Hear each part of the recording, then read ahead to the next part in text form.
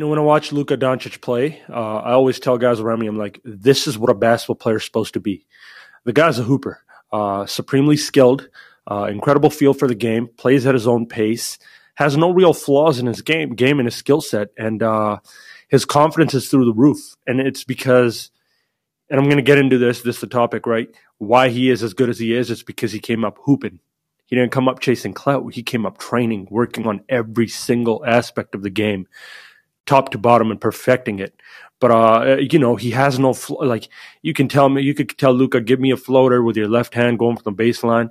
You have a good in between game. You can shoot the three, you can hit the mid range. You're not gonna go to the free throw line and people are looking around saying, "Yo, he's so good, but why is he missing free throws?" Like everything that he's a good finisher.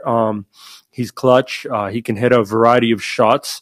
He can mix it up. He has multiple spots on the floor where he's effective from. He can make plays, obviously. He has a great basketball IQ. He has great instincts. The game comes easy to him. It's natural, right? The only North American young players that are like this that I see in the league right now are, off the top of my head, I might forget someone. Trae Young, obviously.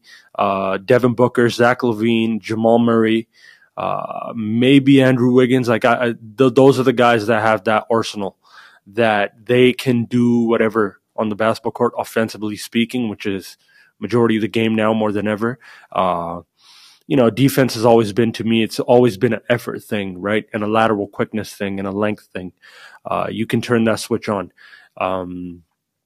But yeah, the guy he's got a back to the basket game. He has a left hand. He has, he's a hooper and he's skilled, and guys that, know the game know that Luka is polished. He's confident in his skill, and a guy like that is super dangerous. Now, let me tell you how this happens, because this comes back to my point of in North America, come up, the way players are coming up is flawed. Not only are they overworked, that's obviously the big issue. They're injured and all these things. They come into the league broken. But these guys are raw. Like, they are raw basketball players. They don't have, and that's bad, because I think the ideal NBA would be everyone was like, you walk in and you are an NBA. Like, I want my guy who's on my team to be able to go to an open gym, not an open gym, to be able to go to a field trip for a school and, be able to teach kids how to shoot a free throw, be able to teach kids how to do a left hand, be able to teach kids how to dribble with their head up, be able to teach kids how to, get a routine going at the line. Like, there's so many guys in the league that can't do the basics. And I'm like, damn. Like, something's off. And this comes to my point of North America will always have the best athletes.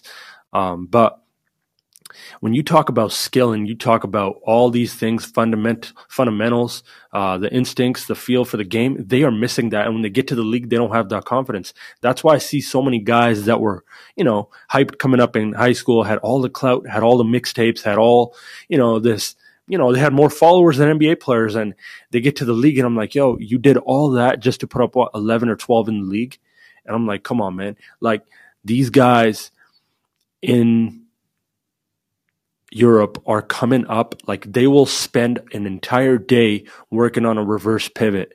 They will spend an entire day working on a jab. They will spend an entire day working on a transition three and do it from all different spots on the floor. And that right there is how you become great as a basketball player. That right there is how you become a hooper. And they play against older guys at a young age, but they don't play till they're fundamentally polished and they're, arsenal and their skill set is completely, sharpened or on route to be sharpened, and that's what Luka did. And that's how Europeans come up.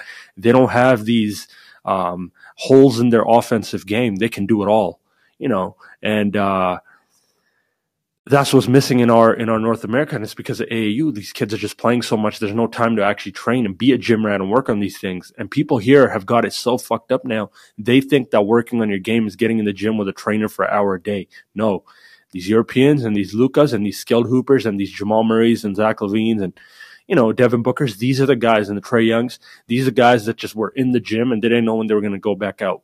Like, they got in and might have been 3-4 hours, just like a break here and there, working on their skill, working on their weaknesses, and it was all building them up to the point where when they got to the league, they were fully polished. And once they got the green light, they took off, right? And Luka got that now, and then it's a wrap, especially in this league, wide open. Like, he's playing in an open run because in Europe, he had to use that skill in much tighter spaces. I'm interested to see how he does in the playoffs. This guy's going to be scary once his body's fully developed. He's strong, but once he has the lateral quickness, once his fast twitch is firing, once he gets athletic and bouncy and really quick and improves his lateral strength, his lateral quickness and the strength in his legs, this guy's going to be a problem, man. And it's going to be a joy to watch. But this is what a basketball player is supposed to be: skilled.